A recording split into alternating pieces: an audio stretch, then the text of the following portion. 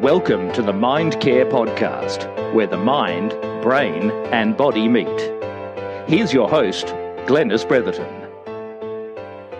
Maylene Coleman is the president of the Australian Hypnotherapists Association, also known as the AHA.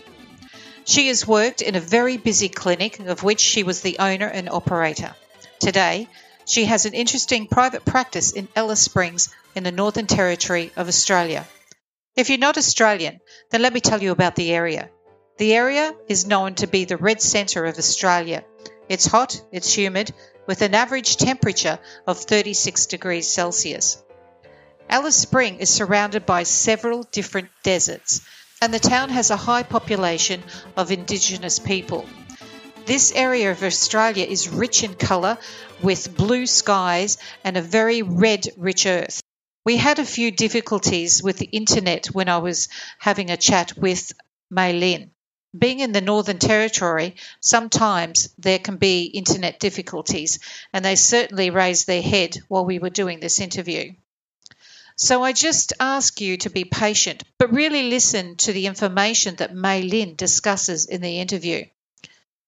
Some of the information is based on her own opinion and not of the Australian Hypnotherapists Associations.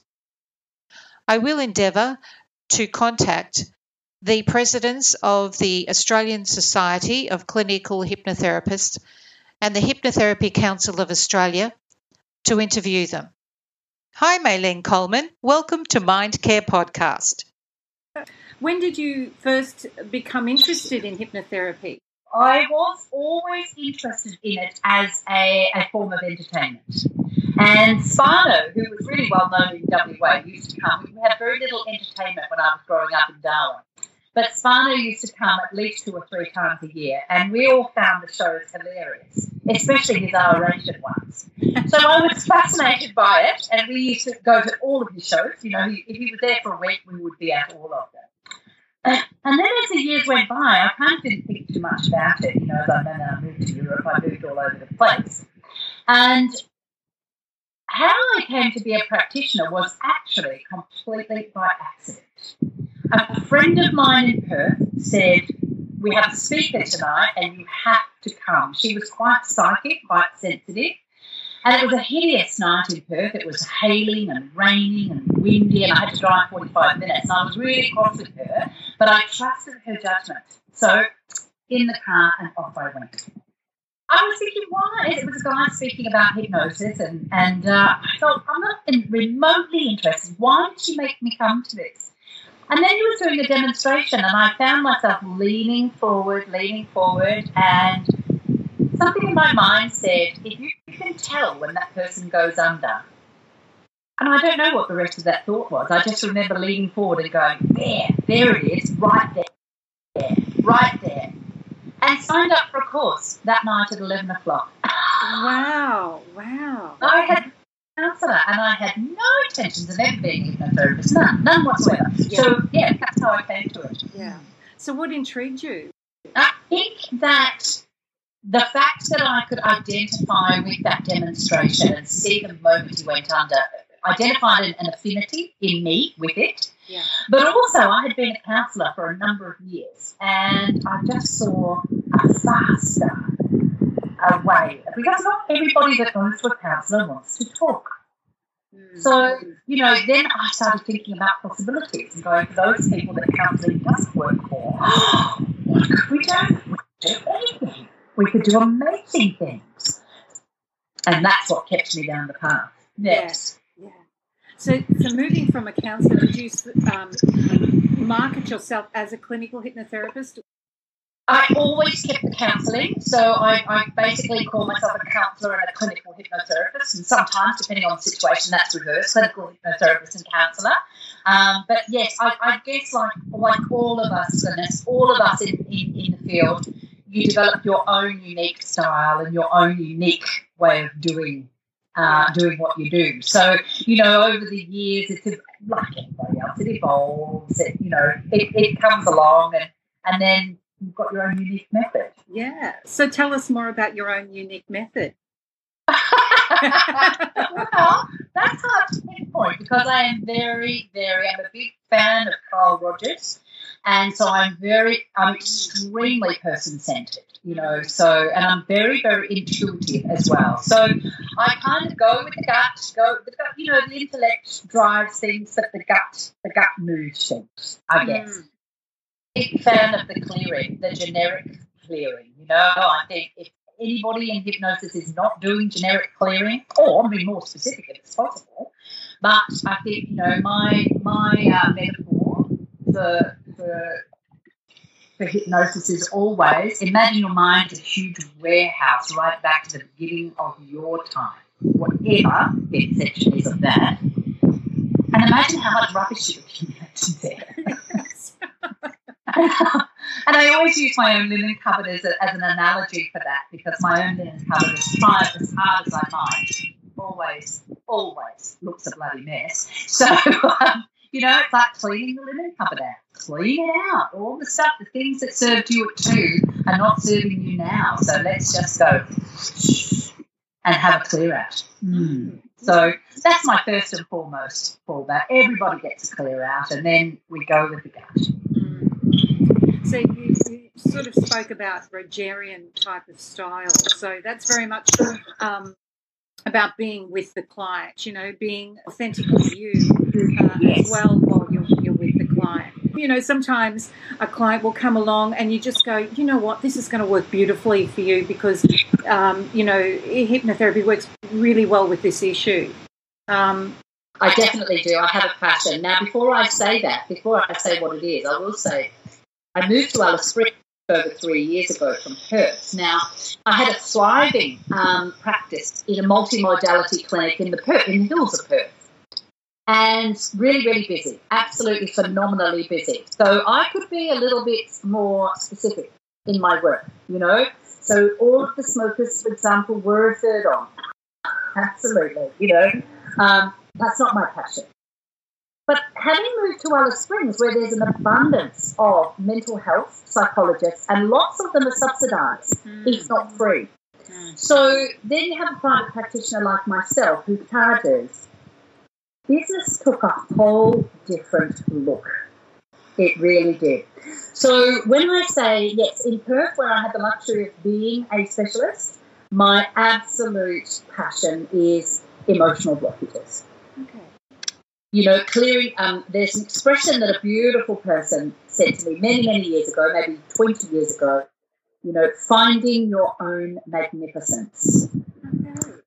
That is my passion.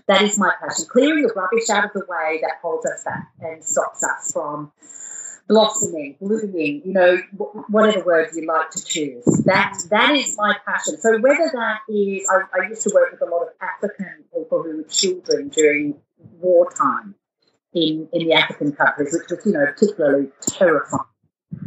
Children who watched their parents being murdered, in war environments and whatnot. And that kind of work, clearing the trauma, clearing the blockages, clearing the crap that was in the way, the terror, the fear, the trauma. Absolutely. And to the point where people are just a bit scared to take that leap, into what it is they want to do. So those are my passions. Anything that frees us up, I'm passionate about that. But of course, in Alice Springs, I'm more of a general practitioner again now because, I'm the only one here. Wow, yeah. So a master of all concerns.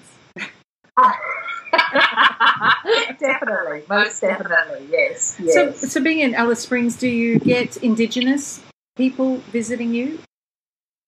I do. Most of them, though, are, self-responsible, working, independent, Aboriginal people. There's a huge culture in the centre of Australia where it's very dependent because the majority of Indigenous people live in the Northern Territory.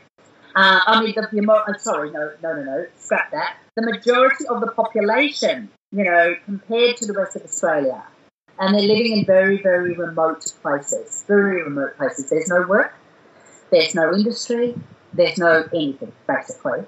You're travelling 200, 300, 400 kilometres to get into town. So it's a very welfare-dependent situation here.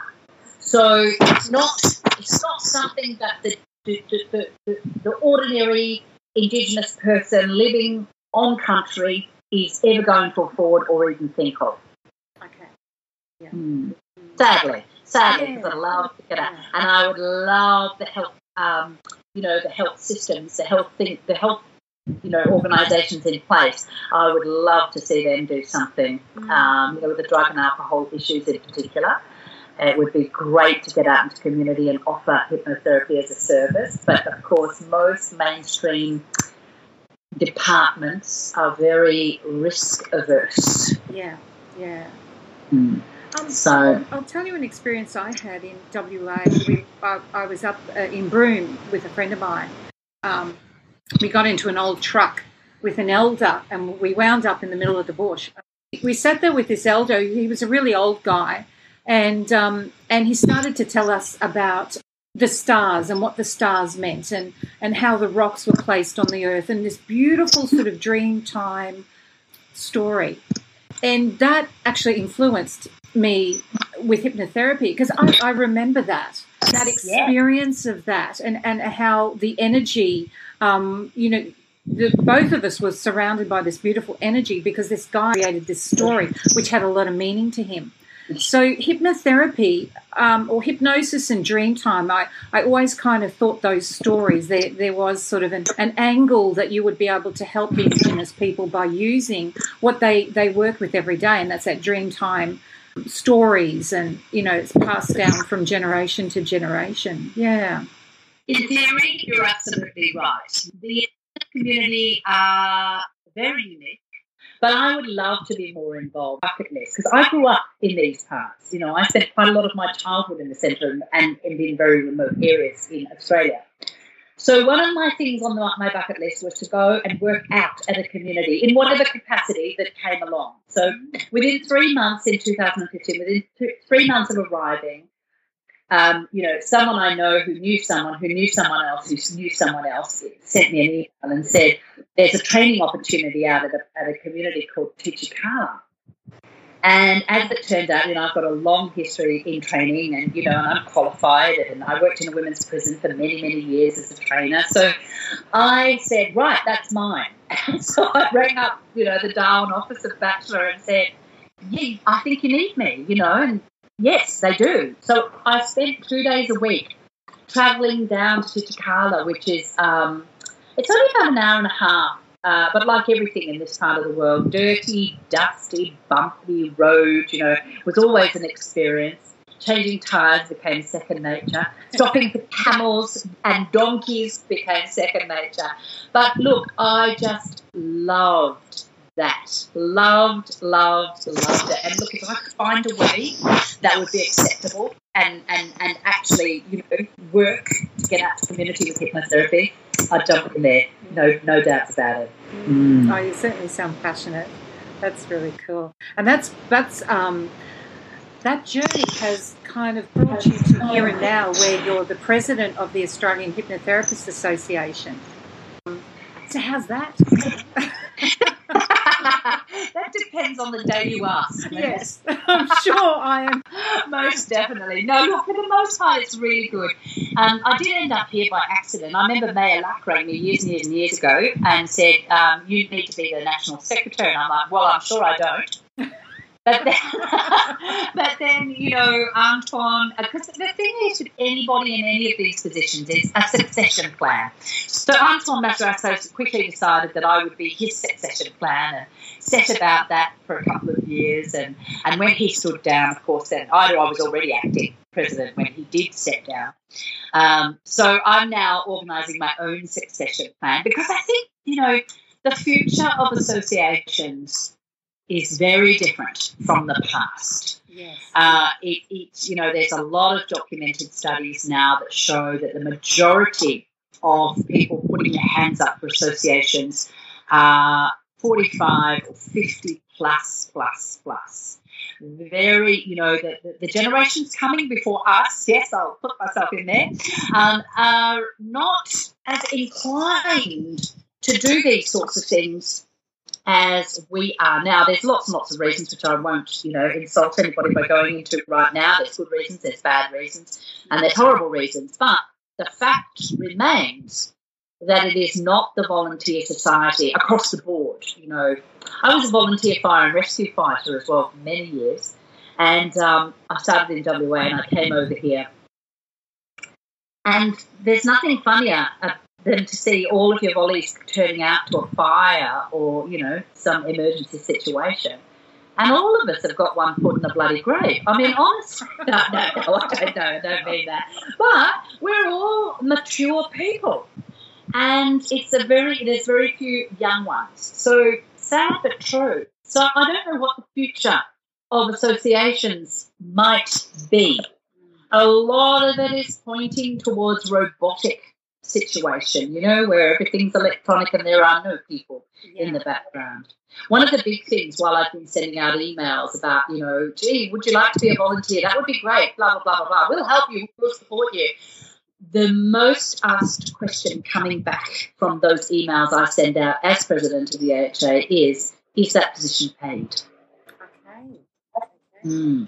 So it's an interesting future ahead for not just the AHA but any association. I really don't know where we're going to end up. I watched a TED Talk, and look, I don't know who it was, and this fellow was talking about charity and organisations, and he had a huge charity organisation. It was global and did a lot of work, and I just can't remember his name. He ran it like a business, so he had profit and loss. He had the balance sheet, he had the works, this guy. And his charity was very successful. He had to do some really good work with people. So maybe that's a thing, something of the future with associations, that it becomes a business. To a certain degree, is like one of the things that we're doing at the moment is doing some research into media marketing. Because one of the big things that we need to do with hypnotherapy is get it out there in a much stronger way than it currently is. So not just, getting into the medical mainstream, but also public education. With the longer we go on with hypnotherapy being deregulated, the worse things are going to get. Now, that's where the associations do step in, because we do self-regulate. But at the moment, it is perfect. I should be well aware, Glenys. It is perfectly legal to read a book, do an hour's training, and set up your business as a hypnotherapist. And the healthcare complaints in each state are getting vastly increasing complaints about hypnotherapists. Thankfully, very few, I think it's none, AHA members have been involved in that. May that continue. But, yes, because of these people who read a book, and then, you don't need to let your imagination run right very long to imagine what those possibilities are. But it's coming into the minds of the general public. Yeah. So one of the recent things with the National Committee is let's spend some of that money. That because we're a not-for-profit at the moment, of course, and you can't have that much money sitting in a bank, so you have to be careful of that. So you organise conferences or something like we're trying to organise right now. In that, yes, let's get a good media person getting out there, getting out to the doctors, getting out to the general public. Educate. Hey guys, just a quick message. If you like what you hear on Mindcare Podcast, would you give us a rating and also offer a review? You could send us a message by going to our website. Over the past, I'd say probably the 5 years, maybe a bit longer. As you know, I do a bit of education, and I've noticed with the type of people who are interested in hypnotherapy, and also a change in the industry as such, is that more people are becoming more business focused and more interested in knowing more about hypnotherapy. I guess I have sort of a different approach to the guys. I mean, a lot different to the guys that just read a book and get out there. But there's been this swing And also a swing in the research. You know, a lot of researchers are turning or paying attention to hypnotherapy overseas. Yes. I mean, we're always a bit behind the 8 ball over here, aren't we? You know, Yes. things like IBS, pain management, we look at stress. There's some guys that are doing some terrific work out there. And this is really important for the hypnotherapists to know about, you know, to know about research, to know, you know, what is ahead of them. If they get educated properly, they join the associations and keep up to date with professional development. So when I sort of say that, what do you think about that? Oh, I'm in total agreement. Total agreement. I look, there's so many different facets to this, Glenys, it's not funny. Look, I set up last year the Facebook, the AHA Facebook, and I have Google alerts out on hypnotherapy all of the time. So any research that's hitting, it goes straight onto Facebook. Now, we've sent emails out, we put that in the journal. I think we're at around 360 likes or followers, you know, on the AHA Facebook page. Now, I'm eternally disappointed about that. You know, we all have the same issue there. People don't read. People don't time for whatever reasons. They don't read anything the AHA sends out, etc., etc. So, but I'm huge on that. And I see any research, even any media articles, bang, they're straight on the Facebook page. Bang, bang, bang. I'm a bit of a freak for that. One of the big issues I see for us in Australia is that the majority of our hypnotherapists are not university educated or don't have academic backgrounds. Now, I'm not saying that as a negative, but I am saying that as a basis, in fact, for the very little research that's being done, because people don't understand how to do good qualitative research. They just don't have the background. It's not a put down in any way. It is, if you've never done it and you don't know how to do a good research model and set it up so that we get the results we're looking for, well, you can't expect someone to do that, you know. Anecdotal research is not cutting it anymore. And we all love anecdotal stories, you know. Hypnotherapy has ridden on that for how many years? Hundreds and hundreds of years. But now we've got to get down to brass tacks. We've got to develop good, solid research models. We've got to get them out. We've got to get multiple people using them. We've got to have the skills.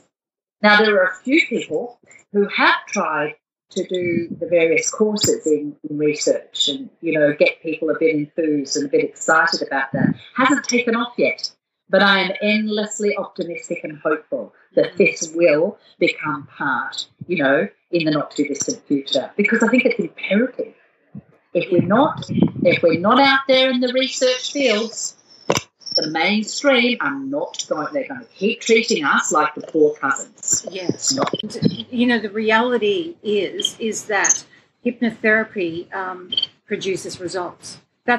Yes, but it's very difficult to measure the results, which is why the research models have to be very solid and very good. I mean, we're going to have to go back to the basics of psychology and psychiatry to measure those. You know, when they first started doing research with psychology, well, it felt like a daunting task. How on earth are we going to do this? You know, what are our models? What are our measurements? You know, having a base model Petri dish is very different to what we're looking at. And those are the areas where we need people to start stepping up and shining and developing a passion for those things. Yes, it's a conversation I have with many people, and you know, I know a lot of academics, and we're always banging the table over red wine and discussing, you know, what it is we need to do. But it has to be done. It does have to be done.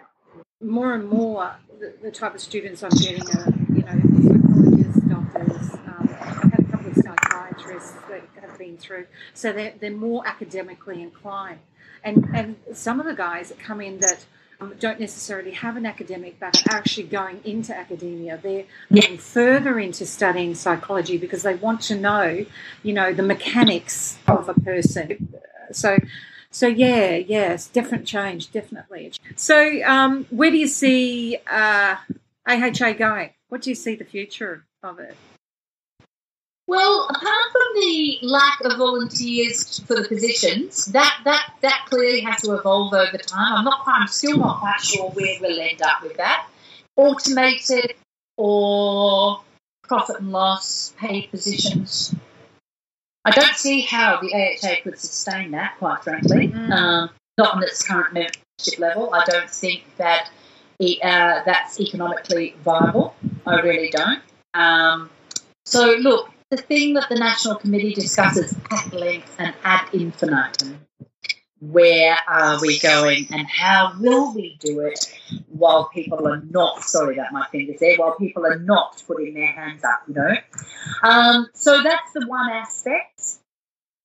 Look, ultimately will probably be a part of regulation. It has to come. I mean, there are no whispers in the wind, as we well know. Yeah. But at some point or another, it's going to come, whether that's in my lifetime or, you know, or 5, 10 years, 50 years, who knows? There are no little neon lights weeping at us yet, but it will come. It will come, you know. The chiropractors rode the way we are for many, many years, and then bang, all of a sudden, they were all regulated very quickly. Traditional Chinese medicine as well, now part of Parkrun. So it will happen. It's just a matter of when will it happen. And that won't be a bad thing. It'll be challenging. It'll be challenging for everybody. And people who haven't done what they need to do to prepare for that. You know, it may be a little bit more challenging, for sure. Who knows? It's a bit of a mystery though, isn't it? You know, when, how, where, what will it look like? All we can say for sure is that it will happen. So, look, the AHA will try to be as ready as it possibly can be for that, for the grandfather clausing, for all of those things. We're about to embark this year finally on rewriting the Constitution, which, you know, the majority of which was written in 1949. 1949, yeah. The AHA was founded in 1949, so a lot of those original things, well, look, it probably was written a few years after that, but regardless of when it was written, it's really old and it really needs an overhaul. Yes. Yeah. We had this massive clear out last year, you know, of all the filing cabinets that Mayor had stored in her house for so many years. And the historical thing we found, if it hadn't been for all of this changing over to the new, you know, customer relationship management system with the, you know, the whole electronica with the AHA, I would have gotten round to it by now, but we have historical documents that are gobsmacking. And at some point, quite soon, I hope, these will end up, there'll be an historical section on the new AHA website. Oh, that would be great. Lovely. Yeah. Some of the documents are unbelievable, you know, and the war that the original AHA members had with the psychology boards. Oh, it's phenomenal. Some absolute gold. So there's the history, Australian history. Yes. And I hope that would put some things into perspective as well. And that, you know, I know there's a lot of grumbles out there about what's the AHA doing for me, you know, why be a member, blah, blah, blah, blah, blah. But I think those things will really help to show how far we've actually come. Yes, yeah. From my perspective, if you want my 2 cents worth, is that I've always sort of said to the guys that, you know, teach, look, I think it's really important to be a member of an association. It supports the industry, sets us up as a professional, and also they get journals and feedback and emails and information from you guys, and it keeps them sort of centred. They can belong somewhere as well. So, yeah, I think it's important work. Look, I value that, but I totally agree. I went round, not last year, the year before, with all the AGMs, and my speech basically took the same shape in that, you know, why do we have to come to AHA meetings and workshops? Well, in the old days, when I first joined in 2004, it was mandatory to go to 75% of training and meetings. Wow. Mandatory, you had to. And then when we reduced it to 50%, everybody was up in arms and we were like, but hang on a minute, we've done a good thing, we've reduced it. But because nobody was aware of it, I was like, oh, okay, well, this is interesting. But my thing with that was, why do you have to come to AHA meetings? Well, because we really want to foster this team spirit. If you don't work and you don't join in, how are you going to know what you're a part of? How are you going to, meet those colleagues that become friends that, then grow with you? How do we grow as an association if nobody's turning up? All of those wonderful volunteers that we have and the workshop coordinators sit there with their heads in their hands going, why do I bother? There's all of this shit, and it's as much for the hypnotherapy industry and looking professional as it is for being together, because that's another one of the things I'd really like to see diminish considerably is the competition that goes on in Australia. The different associations treating each other like the arch enemy. I don't understand that, Glenys. I really don't understand that. I think we should be united. I think we should be working together. We all love the profession. Let's cohese, for goodness sake, please. Actually, there was a question I was going to literally throw at you in a minute. Is that why not one association? Why not the governing bodies joining together and creating, all the membership from everyone in Australia joining and being under one umbrella? I didn't realise there was competition, in amongst the association. So the question is an innocent one. So why? Well, possible of the different personalities and the histories, and none of which is appropriate to go into right now. Sure. A lot of it I don't even know. A lot of it is long before my time.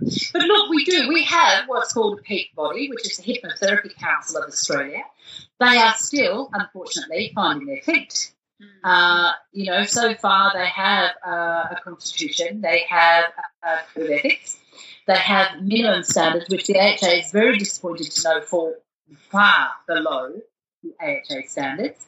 But that the HCA is made up of all the schools and all of the associations. Well, maybe not all of the associations, but most of them. And so there's one representative from each school or association. There seem to be some issues with coming to an agreement, like minimum standards. If my own personal view, not the AHA's, but Maylene Coleman's personal view, is that we should keep increasing the educational standards, not letting them end up being static and not lowering them either. So the peak body should not have minimum standards of education that are lower than one of their major associations. It's an issue. It's an issue. However, I'll just leave that right there. But look, the HCA, in my opinion, again, not the HA's, but my opinion, needs to be a lot more cohesive and bring all of the associations together so that we do have one voice, not lone voices in the woods. We're not going to advance the industry by doing that. We have to have a strong and a united voice. And I would like to see the HCA working stronger and harder towards that goal. But I agree with you. One association, one strong voiced association, perfect. Yeah. It's been too long. There's little state associations in various states around Australia. Then, the two biggest ones are the ASCH and the AHA. They're the two bigger ones. But there's half a dozen or more different hypnotherapy associations in Australia. We need to cohese. Yeah, the Psychological Society is a good example of uniformity. Everybody coming together and being under an association. Whether you agree with the way that association works or not, the grounding's there, isn't it? It's a model that could be duplicated and it can be improved. Yeah, absolutely. And imagine how many more resources, like the APS, the Australian Psychological Society, for instance, they fund all of their different branches. So for their get-togethers, which is equivalent to our peer support centre, they're feathers every month in Alice Springs. It's the first Tuesday of every month. So there's money provided for food. There's money provided for a speaker. There are so many more resources because they are one united group. So each state and faction or branch, if you like, has a budget. Mm. And this is the same of the Chiropractic Association as well. One body, it makes sense. Why hypnotherapy is still so fractured, I wish I had an answer that didn't sound like history repeating itself, you know? I would love if someone came to the AHA with a great plan to unify all of us and pool the resources in a way that was fair and equitable and wasn't an ego-driven thing or a power-driven thing. Well, we would listen.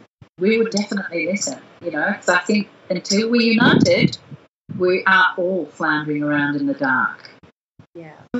The perspective of the AHA, as far as hypnotherapy goes, does those in the AHA see it as being an independent approach or as an adjunct to, say, counselling or psychology approaches? Is there a perspective that you hold?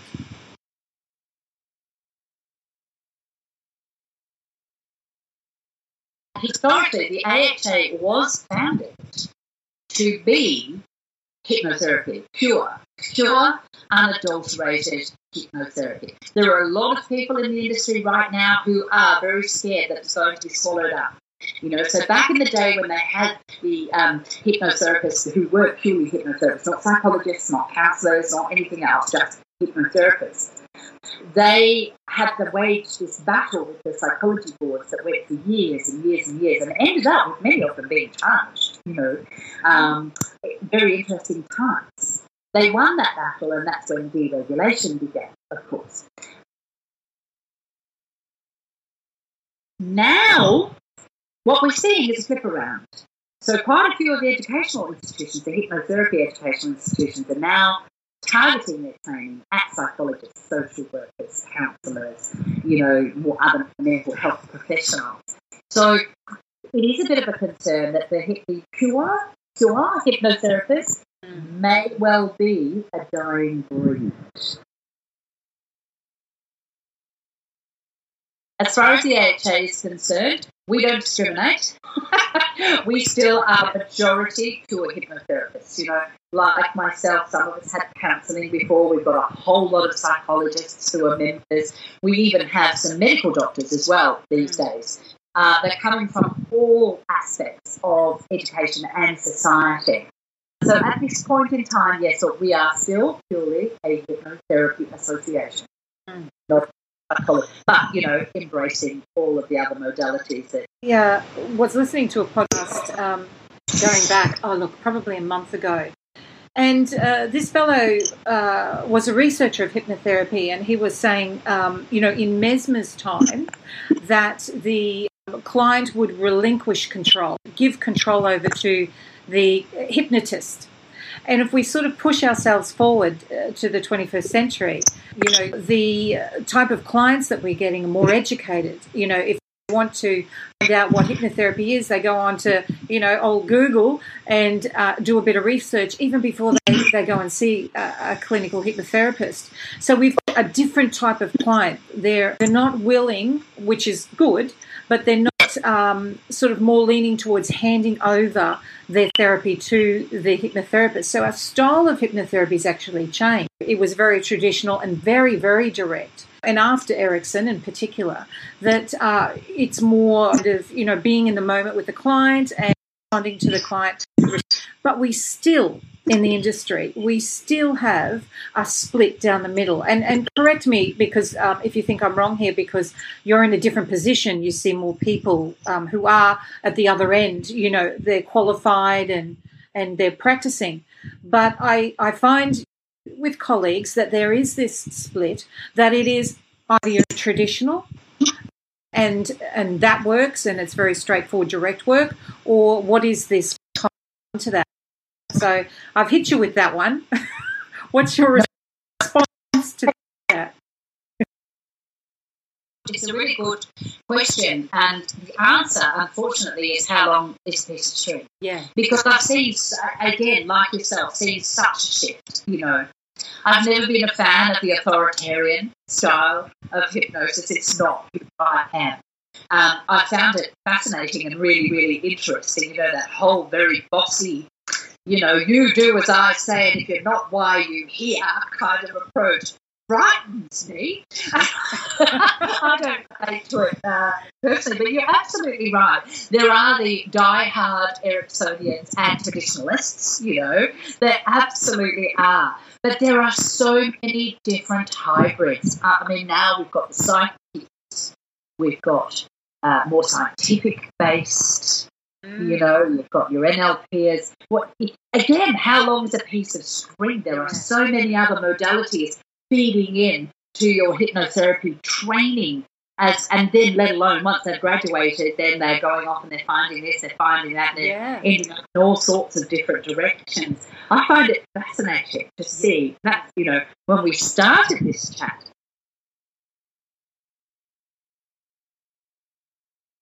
that's really what I was aiming at when I said, when you morph and you develop your own unique style of working, that's exactly what I was referring to. I spoke to somebody who's a prospective new member of the AHA this morning who came into hypnotherapy via flower essences.